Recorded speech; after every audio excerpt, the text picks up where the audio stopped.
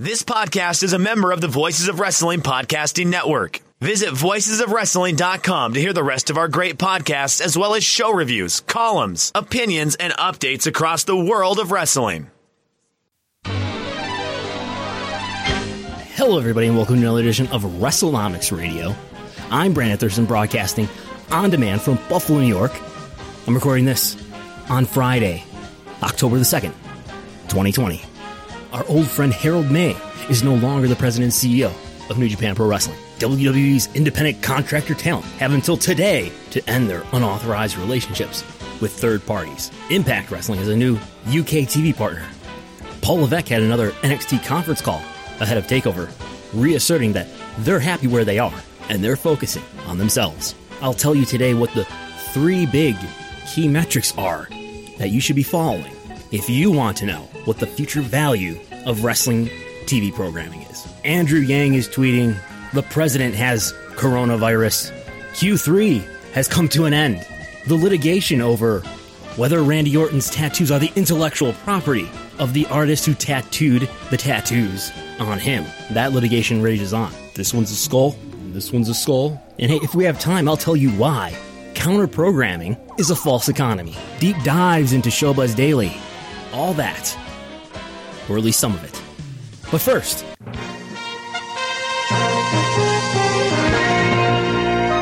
New Japan Pro Wrestling announced on Tuesday that Harold May, the president and CEO of New Japan Pro Wrestling, has resigned from his position, or will resign, effective October 23rd. Takami Obari, who is the current CEO of New Japan Pro Wrestling of America, will become the new president and CEO on October 23rd. Harold May originally took the position in May 2018 with the idea, with his background and his multiple languages that he knew, that he would be a good leader to bring New Japan into a more global strategy. Since Harold May took over for New Japan has lost its TV deal in the U.S., and while they've been compromised greatly by COVID, as every wrestling promotion has been, New Japan's U.S. strategy has not been very successful. Nonetheless, attendances and revenues before COVID were up for New Japan year over year. May wrote a gracious blog on the New Japan official website. He wrote that he learned a lot of things by paying attention to the feedback he was getting on places like Twitter. May wrote on Tuesday, "At first I had some harsh opinions about me, but as I spelled out my thoughts in the column, there was a moment when I thought that I might have been accepted a little bit, and now I feel a bond with everyone." End quote. By the way, this is a loose translation from him writing in Japanese and this being Google translated to English. He closed the column saying, "I often stood in the lobby of the venue to welcome you. So many people's faces come to mind. I can't express my gratitude in words. I'm really thankful to you. Pro wrestling shines and is completed only when there are fans who support it." In the edition of the Wrestling Observer newsletter, which was published this morning, Dave cited many anonymous sources with their reactions to the news about Takami Obari taking over as New Japan CEO. Quote, "I don't think it takes much looking to see that the U.S. strategy for the last couple of years has been haphazard, and that's being generous." End quote. So on one hand, I'm surprised he's elevated because the track record is not successful in the least. But on the other hand, I'm not surprised at all, given he's always felt like the heir apparent to an extent. In retrospect, it feels like they made him CEO of New Japan America just so he had CEO on his resume when May inevitably left. End quote. Dave cites another source who he characterizes as a Japanese insider with extensive knowledge of the inner workings of the company. This person says, quote, "There was a very serious power game between TV Asahi, Bushiroad, and New Japan Pro Wrestling, and who knows what actually happened must be limited to a few key people."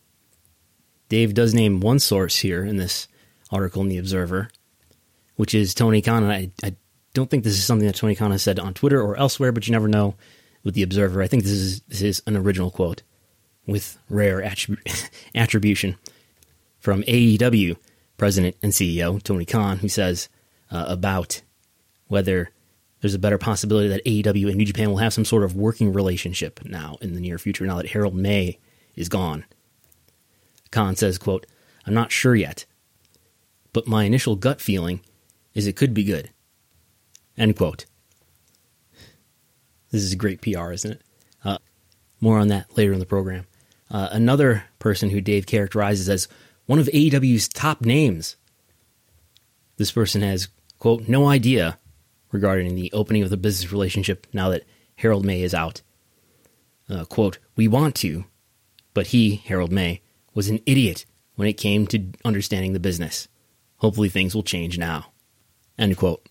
So, I don't have any special insight on the likelihood of New Japan and AEW cooperating in the future. It sounds like it's more likely in the future now with Harold May no longer being the president and CEO as of the 23rd. It sounds like he was some sort of obstacle. Remember, New Japan still has its relationship with Ring of Honor, and Ring of Honor certainly sees, rightly so, AEW as a competitor in the space. But I think there's a lot of money to be made with AEW and New Japan interacting both on AEW events and on New Japan events. As I wrote in the SWOT analysis for AEW on Wrestlenomics.com in a blog, there are obvious synergies there. New Japan needs to break into the U.S. AEW would be a good partner to help them, reinforce their visibility in the U.S. If there's a relationship to be had with Bushiroad as a whole, AEW could certainly benefit from some talent exchange with Stardom. New Japan would certainly benefit from having Kenny Omega, most importantly, and the Young Bucks as well. It would probably help New Japan get a TV deal if they can go to TV partners and say, hey, look, we've got some of our stars are on this AEW program on TNT right now, and they've got major television exposure here. If New Japan stars were to appear on AEW Dynamite on TNT. Now, that said, there's not evidence yet that New Japan really understands and has an appropriate strategy to break into the U.S. market. It's not evident yet that New Japan understands that the U.S. market is very much a media market, unlike Japan, and is less so a live event market like Japan is. What New Japan could really use is a Nick Khan-like equivalent figure for their company who could help them make a media partnership that would allow them to have a valuable TV deal.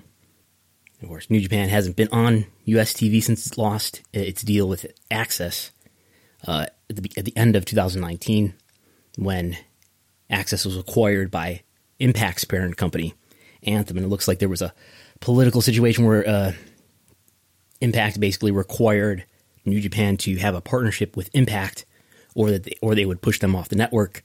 It looks like New Japan did not agree to have a partnership with Impact, and they were pushed off the network. And in the meantime, New Japan has ran some, in pre-COVID times, just ran some sort of random live events that didn't do very well in the U.S. I think New Japan content, its programming is under-monetized, probably worldwide. If AEW as a startup, now here, 1 year into Dynamite being on TNT, can get a number of TV partnerships around the world. It's not everywhere in the world, but it's in the U.S. and Canada, and in a lot of European markets. Why can't New Japan, which has been around for many more years, do something that even approaches what AEW has done? So maybe if I were New Japan, I'd be looking to hire some sort of talent agency who could help me negotiate and attract some TV deals. First of all, in the U.S. and in other English-speaking markets as well. And it continues to flabbergast me that New Japan World does not have an app on a number of platforms. So, and then from there, let's talk about the Patreon real quick.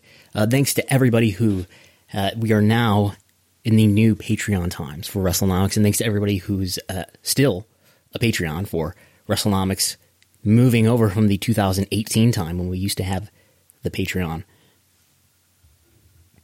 Just a reminder that I'm trying to keep expectations really low. I'm not promising any new content. This is just sort of a PBS NPR member support. If you want to support, it's very much appreciated. If you can't do it, no problem, totally understood. Maybe I'll add different pricing options, but just $5 a month is the only option right now. And if you want to contribute $5 a month, you can go to patreon.com/Wrestlenomics, and you can contribute $5 a month, and I will use the money, not to put it in my pocket, but to put it into more valuable research, better equipment, better software. Sort of as each week goes on here, I come across another research subscription resource that you could pay X amount of dollars for.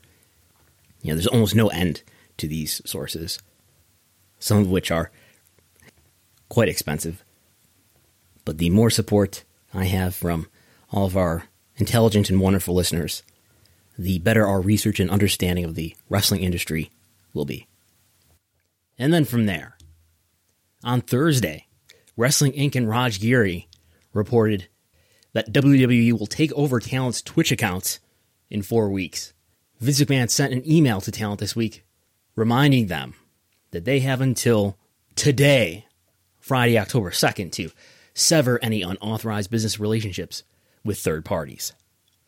And Talent who fail to comply could be fined, suspended, or even fired. You may remember last month, Vince McMahon directed that Talent should disengage with third parties like Twitch and YouTube and Cameo, and WWE later clarified in a public statement saying that Talent could maintain their Twitch and YouTube accounts under their real names. However, they would still need to inform the company of those accounts.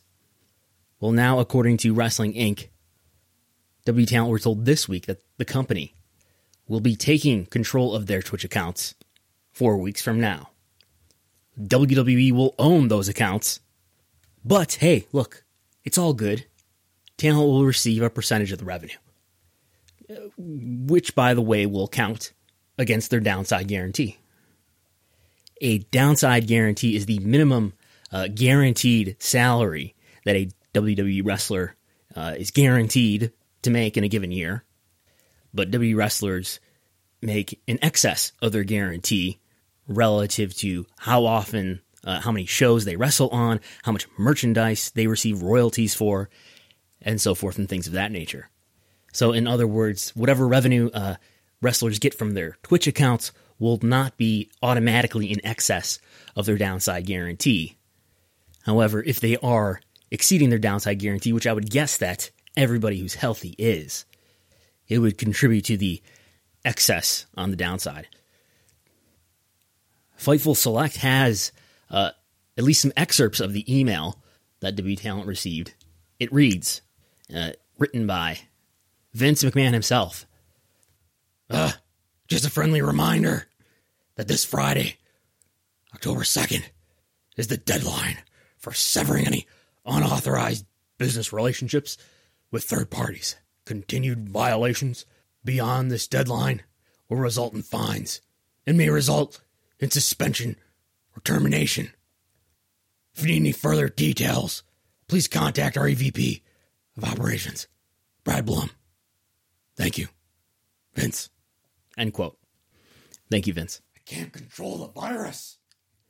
Yes. I hate it when I feel like I'm not in control. All right, it's notable that the email does not specifically say whether WWE is taking over the Twitch accounts, and WWE has yet to make a public statement on the matter. The Observer has an anonymous quote related to this issue. Where the hell is it? Leaking to the dirt sheets. Dave writes, one talent said, quote, "This is amazing because it's really going to open up the independent contractor issue. All these smart attorneys surrounding Vince, and this is the battle he wants," end quote. Andrew Yang has tweeted tonight, Friday, that he's tweeted this. Hearing from Talent that WWE is forcing performers to sign new contracts that include Twitch. Democrats. Streaming on Twitch will become a work obligation, and if Talent doesn't stream, they will forego earnings, be suspended, or face penalties. Doesn't sound like independent contractors, unquote. Get Donald on the phone. I'm not sure if Andrew Yang, I'm skeptical that Andrew Yang is fully accurate here.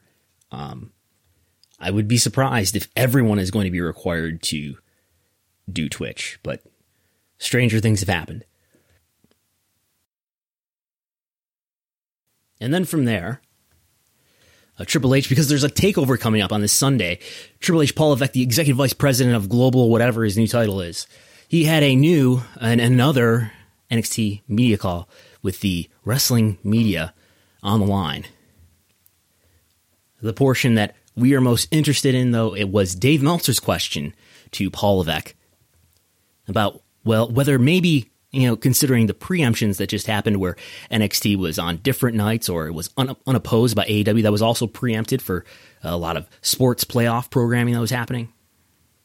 Would NXT, a subject we've talked about on this very program, will NXT move off of Wednesday night and go to Tuesday or Thursday? And that led to this testy exchange between Paul Levesque and Dave Meltzer. Okay, next question will be our final one.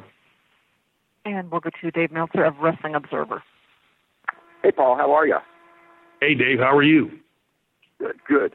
So, we've kind of known this all along, but a couple of weeks ago, when you guys were on Tuesday for 2 weeks, it pretty much proved what we all kind of figured, and that is if you were on a different day, other than Wednesday, and also Monday or Friday, that the NXT audience would grow significantly, and it's probably 20-25% viewers and probably 30% plus 18 to 49s. And I was wondering what is there any kind of serious talk about trying to move to Tuesday or a Thursday because it would be a virtual guarantee of significantly increasing ratings, and the more people watch, the more fans you get, and you know how that cycle goes. Sure. I'm happy with where we are. There's conversations around all of our product at all times, with the best place for it to sit, best place for it to work, all of that. It's a funny thing, I don't hear anybody else asking about people moving on Wednesdays, since we were always on Wednesdays.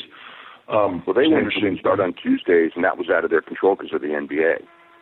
Yeah, no, I know that.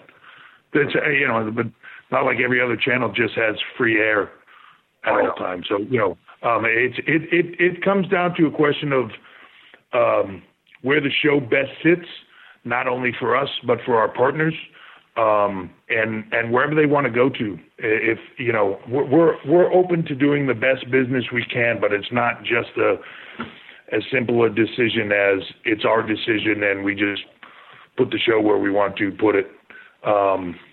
Those decisions are made by partners and everything else along the way. So, it's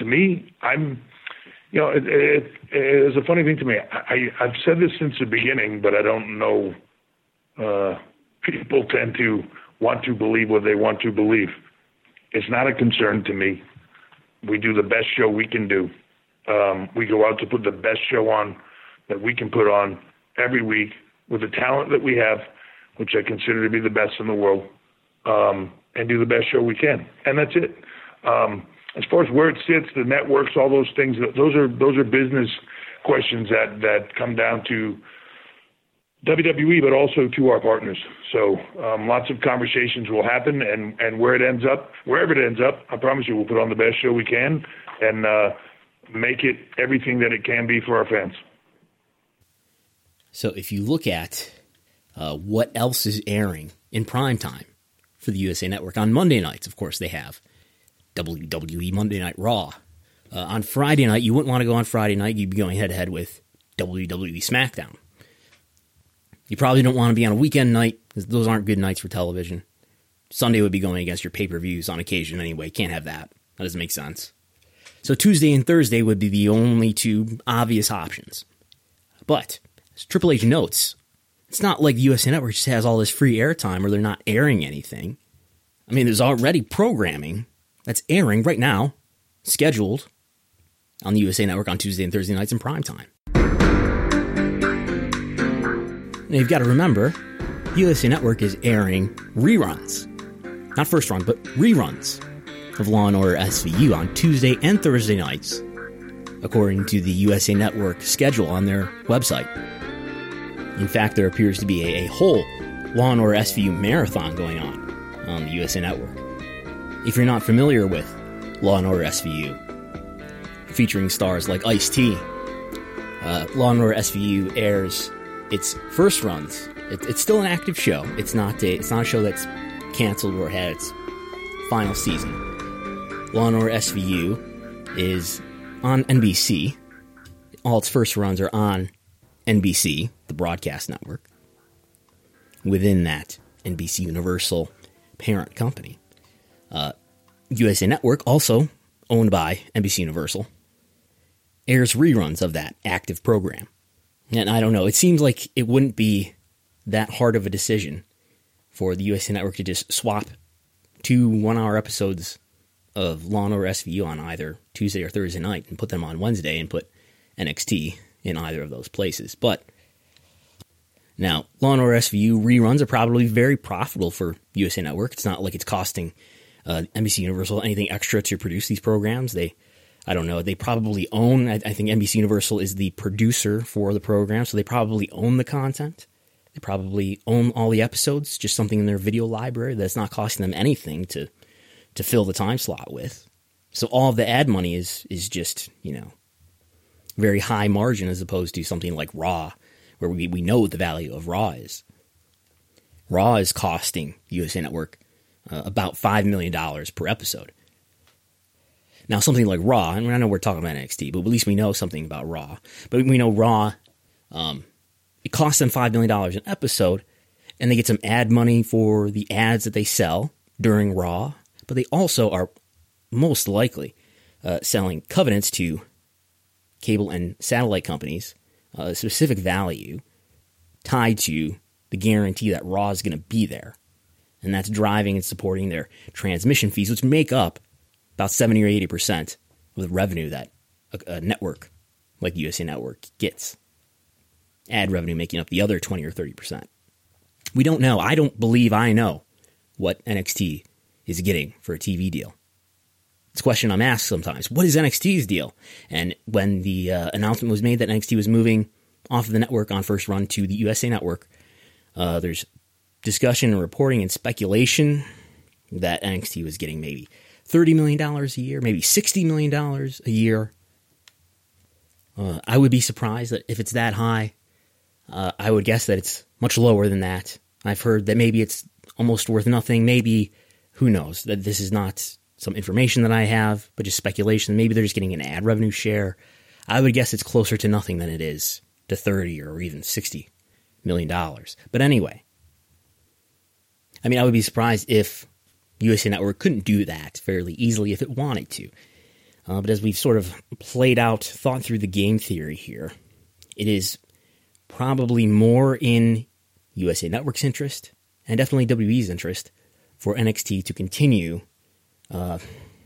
being predatory toward AEW to stamp out the early emerging competition of AEW and the threat that it poses to Raw in specific, because we're talking about the USA Network world here, Fox owning the rights to SmackDown. And just to catch everybody up, let's think that through briefly if we can.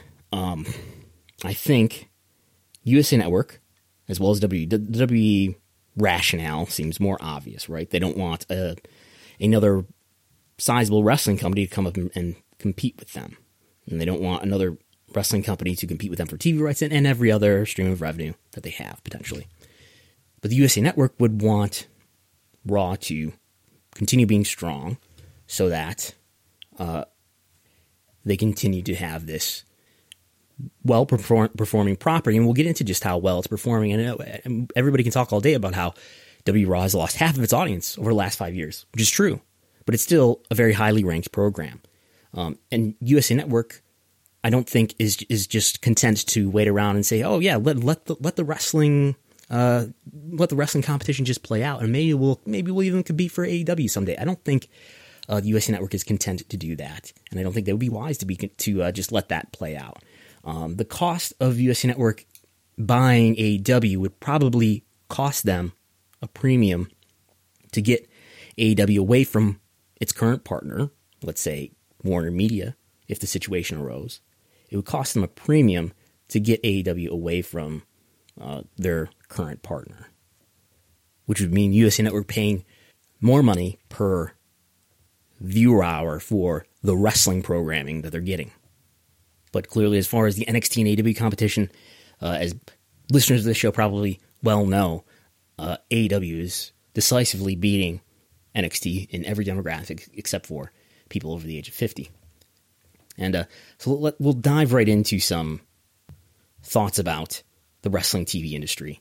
Let's talk about, just real quickly, Impact Wrestling has a new television partner in the United Kingdom. Impact Wrestling announced on Friday that it is partnering with Premier Sports and Free Sports in the UK. Impact Wrestling will begin airing on Wednesday nights on the channel Free Sports. The Bound for Glory pay-per-view will air live October 24th on Premier Sports 1. There's also going to be a special presentation of the Victory Road pay-per-view on Premier Sports 2 on Tuesday. So if you're like me, you have no clue, I have no clue what this means. I know that Impact Wrestling already has a TV presence in the UK on 5 Star through Channel 5 in the UK. So I asked around, and I was told that these are better time slots, but the exposure is not as good as 5 Star. The channel Free Sports is a Freeview channel in the UK, so it's very accessible to the audience.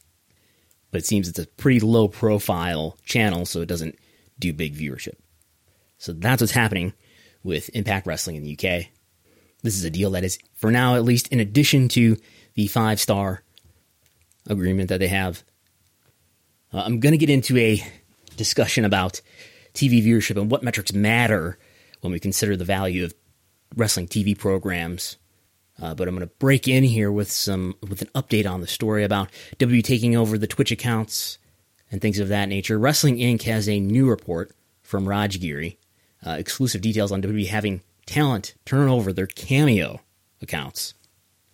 WWE will be taking control of talent's Twitch accounts in 4 weeks. This includes talent with accounts under their real names. So if you thought the real names thing was going to be the workaround, Wrestling Inc. says no. Their report goes on. WWE will own those accounts, however, talent will receive a percentage of the revenue which counts against their downside guarantees. Seems to be confirming the Fightful report I mentioned earlier. WWE is also having talent sign agreements to turn over their Cameo accounts. Here are some of the key points from the agreement that was sent to talent. 1. Talent affirmed that WWE is their authorized representative. 2. Talent authorized Cameo to make all payments and any other compensations to WWE. 3. Cameo will not be made a party in any dispute between the talent and WWE. That's right, Cameo might be a big company that can afford lawyers. That was obviously my comment, not WWE's. Number 4, the authorization can be canceled at any time only if the account is canceled. I don't know what that means. I guess WWE's authorization of the talent's account can be canceled, but the account itself has to be canceled. I'm not sure what the significance of that would be. So, I don't know. That's a lot of control. I hate it when I feel like I'm not in WWE control. Is exuding over its talent. It's independent contractors who are definitely not employees. By the way, we were talking about how NBC Universal owns the episodes of Law & Order SVU. I think they own them. Someone can correct me if I'm wrong. But let's say NBC owns all the episodes of Law & Order, SVU, so that makes airing those episodes very profitable because there's no real cost to the production. You're just re-airing library content. So similarly, but WWE Raw cost them $5 million per episode. Now imagine if, as I once advocated on an earlier episode, imagine if Comcast, the parent company of NBC Universal, the parent company of USA Network, owned WWE and just owned WWE Raw and NXT, and maybe they could license SmackDown or put it on one of their other networks someday. Imagine if they just owned that content. Of course, there are many things standing in the way of that. Vince McMahon will never sell the company, I believe, in his lifetime. But in addition to that, do you want to own a company that has such a legal liability sort of just looming outstanding in the distance that at some point you may be sued over misclassifying all your wrestlers. And now the nature of WWE's finances at the moment, they could afford, as I once estimated aggressively, WWE could afford. They have, Nice buns, soft, fluffy, and ultra low net carbs. Discover Hero Bread, the delicious ultra low net carb bread with incredible taste and texture. Hero Bread has 0 grams of sugar and is under 100 calories per serving. Plus, high in fiber with 5 to 10 grams of protein per serving. Order from hero.co now and get 10% off your first purchase with promo code AH10. That's 10% off with code AH10. HERO.co. Plenty of earnings, plenty of profit that they could afford to convert all their wrestlers to employees. They could afford it, but that would also mean that they would be less profitable. Still profitable, but less profitable, meaning that in a sense this company that you're buying is not maybe as profitable in theory as it seems to be. So, all right, finally, we'll get into some TV thoughts after this. When you say the medium is the message, you're really saying that the ground is the message. It's not the content. The actual ground of services. It's not what you say in the telephone. It's the fact that the telephone service is environmental. Marshall McLuhan is practically a household word in this television-conscious society. He's from the University of Toronto, of course, the author of a book called The Medium is the Message, and he came to New York last night so that he could watch the debates, watch them not so much from a policy point of view, but from a television point of view. The glorious moment was the rebellion of the medium against the bloody message. The medium finally rebelled against the most stupid arrangement of any debate in the history of debating.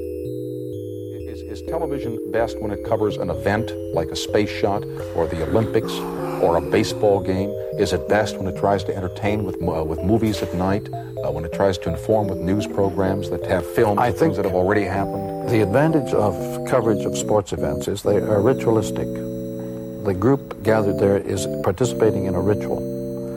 Now, the Olympics were even more a group ritual than the ordinary competitive event in a ball game or a single ball game, a single event, because they had a corporate meaning. It was not just a local, it was a sort of a worldwide meaning.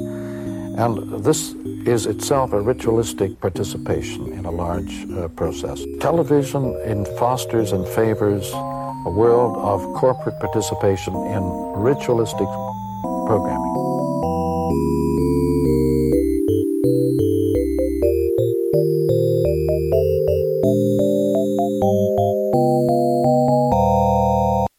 So I've been going through showbuzzdaily.com and copying and pasting a lot of information from the pages of showbuzzdaily.com and into Excel spreadsheets or Google Sheets, as may be required. That has given me some data, which I guess I should get into later. But first, I should say at the front, I think, here's the main subject. I think I've solidified my view that we're focusing too much on the linear patterns of viewership, as much as it gives us, it tempts us toward the satisfaction, and really misdirects us toward the satisfaction that we're going to get some economic justice. We're not going to get economic justice, at least not by the signals that we think we're getting. We are fond of logging on to Showbuzz Daily or looking at somebody else report the information that Showbuzz Daily reports, because that is where they're getting the information from, by the way, whether or not they credit Showbuzz Daily or not. They don't have secret sources that give them the information at 4 p.m. Eastern. But it's great to look at the latest report of, let's say, Raw's viewership and think about, oh my God, Raw did its lowest rating of all time. The third hour drop. The third hour is the lowest hour of Raw of all time. And that may be true. And it is true that Raw has lost half of its viewership over the last 5 years. And so there's some information that is true. And sometimes in a not very precise way. Sometimes, especially it tends to be people who want to defend WWE, and will say that all TV is down. These people are complaining, and all TV is down. Okay, it's down across the board, and that's true. There's truth to that. So really, what I think maybe is a highfalutin way to say this, or what people who say that are asking for. They're asking for some sort of volume adjustment. And we need to adjust for volume, if at all possible, in a number of different media, in a number of different ways. When we look at all these different metrics, which the media metrics at least, which test for activity across different media, whether that's, what am I talking about? Whether that's TV viewership, whether that's YouTube views, whether that's streaming subscriptions. We are now in a TV moment, in a media moment, unlike that of the Monday Night Wars, which I think we all have our educations from. But that business has changed, and the media has changed. The media environment that we're in has changed. We are no longer in the safe, stable, predictable media world of 1995 to 2001, when TV subscriptions were stable and grew gradually over that time. We're now in a time where TV subscriptions are gradually declining, and the amount of time that people spend consuming video is probably about the same, but the amount of time that people spend consuming video is increasingly less. It's not happening as much on pay TV. Older people are still consuming media on pay TV. Younger people, the younger they are, the less likely they are to be consuming media through pay TV. So that means that this issue with volume adjustment is not an issue that's going to go away. We're going to continue to have more and more young people. Older people are going to continue to age. And we're going to continue to have this sort of movement in the patterns of our behavior in the way that we consume media that will be correlated greatly to age. But anyway, what's the point of this? We're spending too much time looking at the declining ratings of WWE Raw and WWE SmackDown. And in fact, maybe it's sort of timely that we bring this up, because now we're in October 2020. We are now soon going to be looking at year-over-year patterns of change, decline or decline, probably decline, for AEW Dynamite and WWE NXT. And we're going to see those programs probably decline, certainly in this Q4, when both of those programs did far better in 2019, because they were newer, and then there was some skew happening, right, from the boom of interest at the very beginning of AEW Dynamite at least.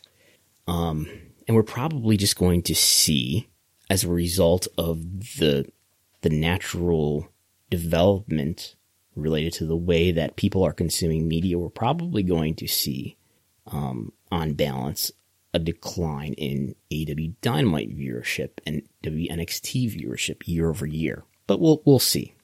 But anyway, we're looking at WWE Raw and WWE SmackDown viewership and looking at the sort of inevitable declines that have been occurring, certainly with Raw, because it's been in one place, one time slot, one network for many, many years. And SmackDown jumping around. So it's been boosted by moving from Sci-Fi to the USA Network, from Thursday or Friday night to Tuesday, and now to Friday, and now on Fox on an even bigger, higher profile network. So it's been boosted. But we're looking at these patterns of ratings and thinking that, see, people are tuning out and they're paying the price. Look at these ratings decline. They are paying the price for the bad content that they're putting out. And I mean to take nothing away from the many valid criticisms that WWE is, especially on the flagship programs, Raw and SmackDown, is doing a terrible job creatively. And it is hurting their business. It's a less than competent job that they're doing at creative. And if they had a competent head of creative, their business and all of their metrics would be performing better, and their revenues would be higher. But the idea that the ratings are low enough that it actually symbolizes some sort of punishment or adverse consequence in relation to the bad TV product is misguided and wrong and overamplified. You know, you tweet a graph that shows, or a table that shows, you know, Raw has done one of its lowest ratings of all time.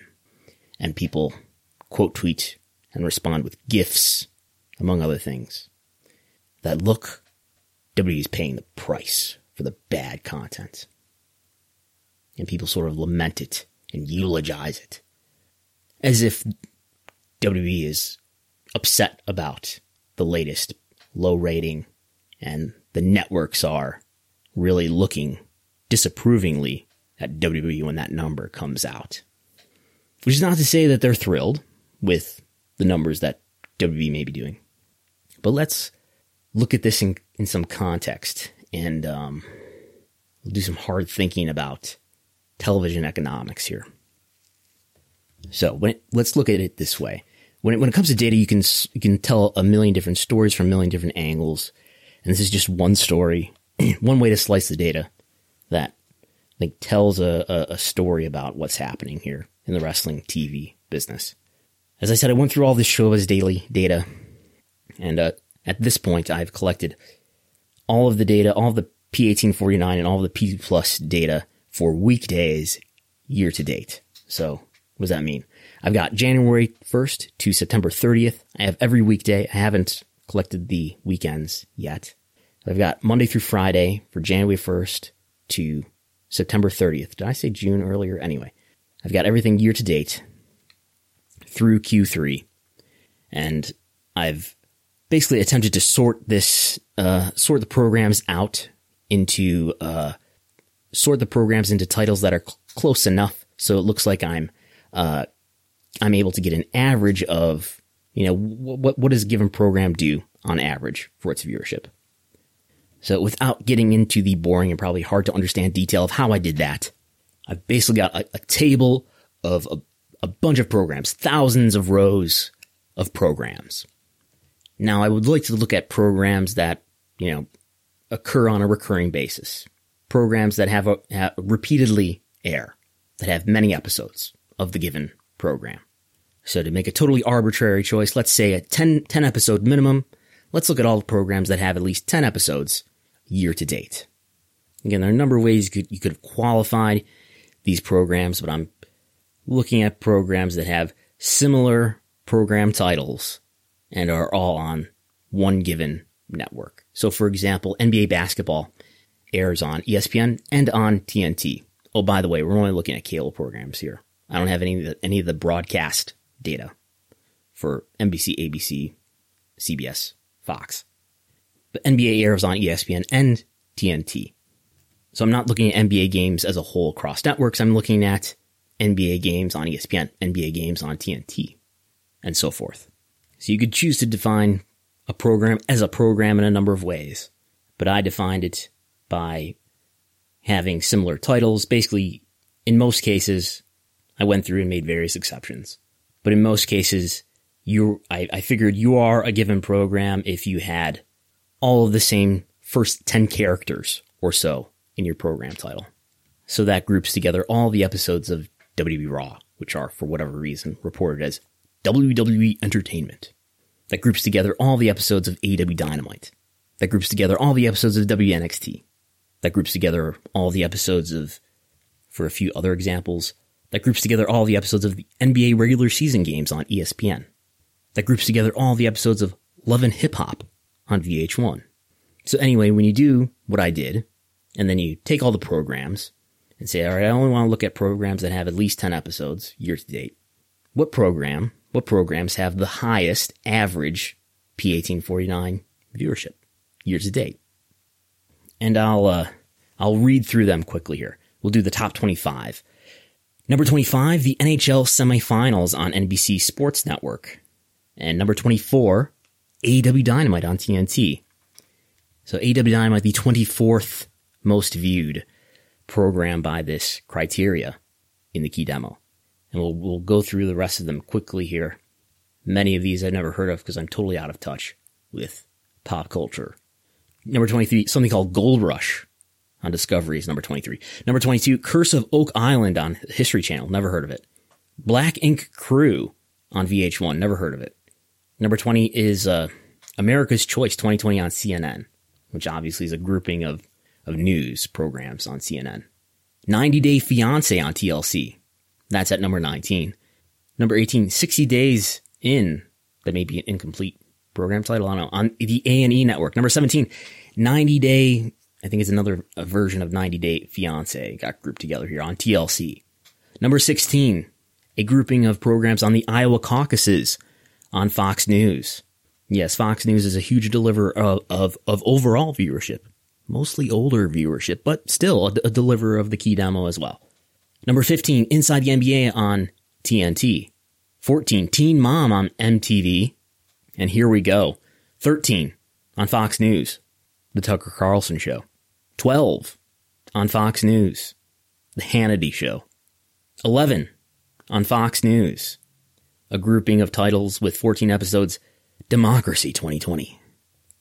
Maybe next year they'll be debuting Tyranny 2020. At number 10 on TLC, 90 Day Other Way. That seems to be, I would guess that's related to 90 Day Fiancé. I have no idea what the program is, though.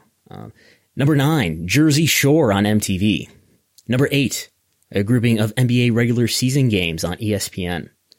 Number 7, Challenge, Total Madness on MTV. Total Madness might just be a episode title. I think the series is Challenge, right? I think so. I've heard Joe Lanza talk about it, so that's how I get my pop culture from other wrestling podcasts. Number 6, NBA basketball on TNT. Number 5, Love and Hip Hop on VH1. And number 4, the number 4 deliverer on average of the key demo with its 39 episodes this year. The dying, declining brand, the record low setting program, WWE Raw. WWE Raw outranking every program mentioned up to this point with its 0.59 average rating in the key demo. Only 3 programs beating out WWE Raw, NBA Playoffs on TNT at number 3, NBA Playoffs on ESPN at number 2, and college football at number 1 on ESPN. So I think the overall problem is, right, it's easy for us wrestling fans and wrestling commentators or whatever to keep our spreadsheets about, or our notebooks about WWE viewership. But it's a much harder job to gather the wider set of data related to TV overall. I've done things like try to look at, WWE has been publishing for a few years trends of the top 25 cable. And the top 25 cable average, although it is lower than Raw or SmackDown, has been declining at a less strong rate than the decline of Raw and in some cases SmackDown. But the rank of a program like W Raw, and by the way, if SmackDown was a cable program, which it is not now on Fox, but if just to get an idea of where SmackDown is, SmackDown's doing a 0.61 average key demo rating. That would put it just edging above W Raw. So Raw and SmackDown very much in the same neighborhood. And so while Raw and SmackDown have, again, it's easier to talk about Raw because it's a more stable program in terms of where it's been broadcast. So while W Raw has lost half of its viewership over the last 5 years, it is still, by at least one formulation of criteria, the 4th most viewed program, recurring program, let's call it, on cable, only being beaten out by NBA playoffs and college football. While it has fallen in half in terms of viewership, number of people watching on pay TV, it has apparently not fallen by the same degree in terms of being one of the top cable programs that there is. And SmackDown is apparently right there with it. So I think viewership is good to look at when we're looking at comparing the 4 or 5 wrestling TV shows. Obviously, who's ahead between AEW and NXT? How much is Raw and SmackDown? How much are Raw and SmackDown viewed more than those 2 programs and things of that nature? But what we don't focus on enough is the ranking that the programs get on their given night, which is right there, by the way, on Showbuzz Daily. They rank them by the key demo, by P1849, and Raw continues to rank highly on Monday. But I mean, it does cause alarm and draw ad revenue when you post that WWE has done its lowest viewership ever. So, okay, now, but wait a minute. In the last year, we've been educated. There's been a whole PR campaign waged to educate us that what matters is the key demo. The key demo matters more than the total audience because it's driving the ad rates. It's driving the advertisers, the ad revenue. So wait a minute. So even though they're highly ranked, whatever.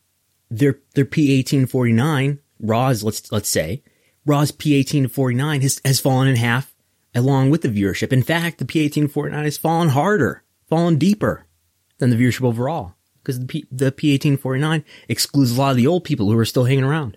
So how can it not be that big of a deal that WWE's viewership has fallen in half over the last 5 years when their key demo has fallen more than in half in the last 5 years? That's what determines how much they can charge the advertisers, maybe. And here's where it's apparent that that's not a big enough deal. And this is where I would like to be educated by somebody who knows more about the TV ad industry. But maybe it's just a fact of these top shows, including Raw, are still the way to get the biggest audiences. And advertisers maybe are still willing to pay for the same rate for whatever is the biggest audience. Not to mention, programs on cable drive transmission fees. And there are probably specific agreements that cable networks have with cable transmitters for programming like sports programming, or maybe specifically like WWE Raw. And clearly over the last 5 years, while Raw's key demo has fallen by more than 50%, its TV rights fees over that same time period have tripled, more than tripled. And I suspect that what has changed is the dependency relationship between the content providers like WWE and the networks like USA Network. The USA Network has come to need WWE Raw more than it has in the past, whereas WWE Raw really needed the USA Network in an earlier era. In an earlier era, WWE needed to be on the USA Network so it could sell its pay-per-views and its events and its merchandise. And today, they still need the USA Network for those reasons. But now in a fragmented media environment where pay TV, live TV is being watched less, networks like the USA Network need those highly viewed programs more than ever, more than before, as people subscribe to cable TV at a lower rate, as people spend more of their time watching TV through streaming services, or just spending their time in other ways, whether that's gaming or whatever, or their phones, and so forth. So, I promised you a listicle of 3 things that you need to watch if you're trying to determine what's happening with TV rights value in the pro wrestling industry. If you're looking for the confirmation of your hope that there will be doom and gloom for WWE, for their bad TV, or if you're trying to prove to everybody that they're wrong about all their complaining about WWE, and that their TV value is going to be fine anyway, here are the 3 things that I think matter in regards to that. Number 1, as we just talked about, the P1849 ranking. Showbuzz Daily puts them in that order. It puts the number right there to the left of the program. It's there every day. I'm tracking it in the Showbuzz Daily Google Sheet, which you can find at Wrestlenomics.com. So that's number 1, P1849 rank. Watch how that changes over time. That is much more stable for WWE programming. And number 2, watch for what the new TV deals are for second-tier sports properties. So second-tier sports properties, I mean, beyond things like the NFL, NBA, MLB, NHL. Maybe NHL's in there too, but I would look at things like golf, soccer, tennis, other sports that aren't the big four. What is their step up like? Step up in terms of, what does that mean? That means how much of an increase did they get in their current deal versus their previous one? I think that gives us why the second tier sports and not the first tier sports. Because I think the first tier sports are the highest priority. And the sports below that are going to get what's left of the money that's there to be allocated. I think it is reasonable to me. I don't know if it's likely, but it's possible to me that WWE could end up in a scenario where there is so much money being allocated towards making a bid for the NFL that there's not as much left for WWE as WWE would like. That makes sense to me. Possible. I don't know if it's likely, but it's possible. So let's look at the second tier sports. What do they get? Are they still getting increases as middle of 2023 draws near, when WWE will probably do its next round of negotiations and possibly AEW as well? Which brings us to, what is the viewership margin? This is number 3. What is the viewership margin for WWE's flagship programs Raw and SmackDown compared to AEW Dynamite? Raw and SmackDown are still the most viewed wrestling programs on US TV. But by how much? Well, not by as much as they were at the beginning of this year. Raw and SmackDown's lead over AEW Dynamite is shrinking. What was once for Raw a 100% lead over Dynamite in the key demo in January is now a 50% lead in September. Let's go to an even younger demographic, P18 to 34. What was once a 136% lead for Raw over Dynamite in January has now shrunk to a 32% lead for Raw over Dynamite. That's just over the course of 9 months, from January 2020 to September 2020. What is that margin going to be like in early 2023? Raw lost that much, and it's a similar story, but not as pronounced for SmackDown, for the SmackDown comparison. But that's what happened in 9 months. What's that league going to look like in not just 9 months, but 24 to 30 months from now, when those deals have to be renegotiated? Perhaps AEW has its option picked up and is also on the market as well, with its deal with Warner Media set to expire about 3 months away from the timing that Raw and SmackDown expire. So those are the 3 things. Let's call them pillars. The 3 pillars that will determine the wrestling future. 3 pillars in tribute to one of our influential Wrestlenomics heroes, George Barrios, who was fond of pillars. The 3 things that will determine the future of the pro wrestling business. The P18 to 49 ranking, the new TV deals for other non-major sports properties, and number 3, the viewership margins between WWE Raw and WWE SmackDown versus AEW Dynamite. And what if, by the way, I guess what's the point of that number 3? If Dynamite and Raw and SmackDown are very much in the same neighborhood in, let's say, key demo by the middle of 2023, I think they will be. I don't see how that can't happen if Vince McMahon is still in control of creative for WWE. Well, then all sorts of chaos could happen. I don't know. WWE could end up getting a downgrade. WWE could end up not getting as big of an increase as it would like, or as it would otherwise get if there was no AEW in the picture. And I think AEW, in terms of our revenue per viewer, could end up getting a very comparable rate for a TV deal. I don't see AEW by then taking on some 7 hours of weekly content like WWE has, so WWE would probably still overall generate more TV revenue. But the wrestling competition would get more intense.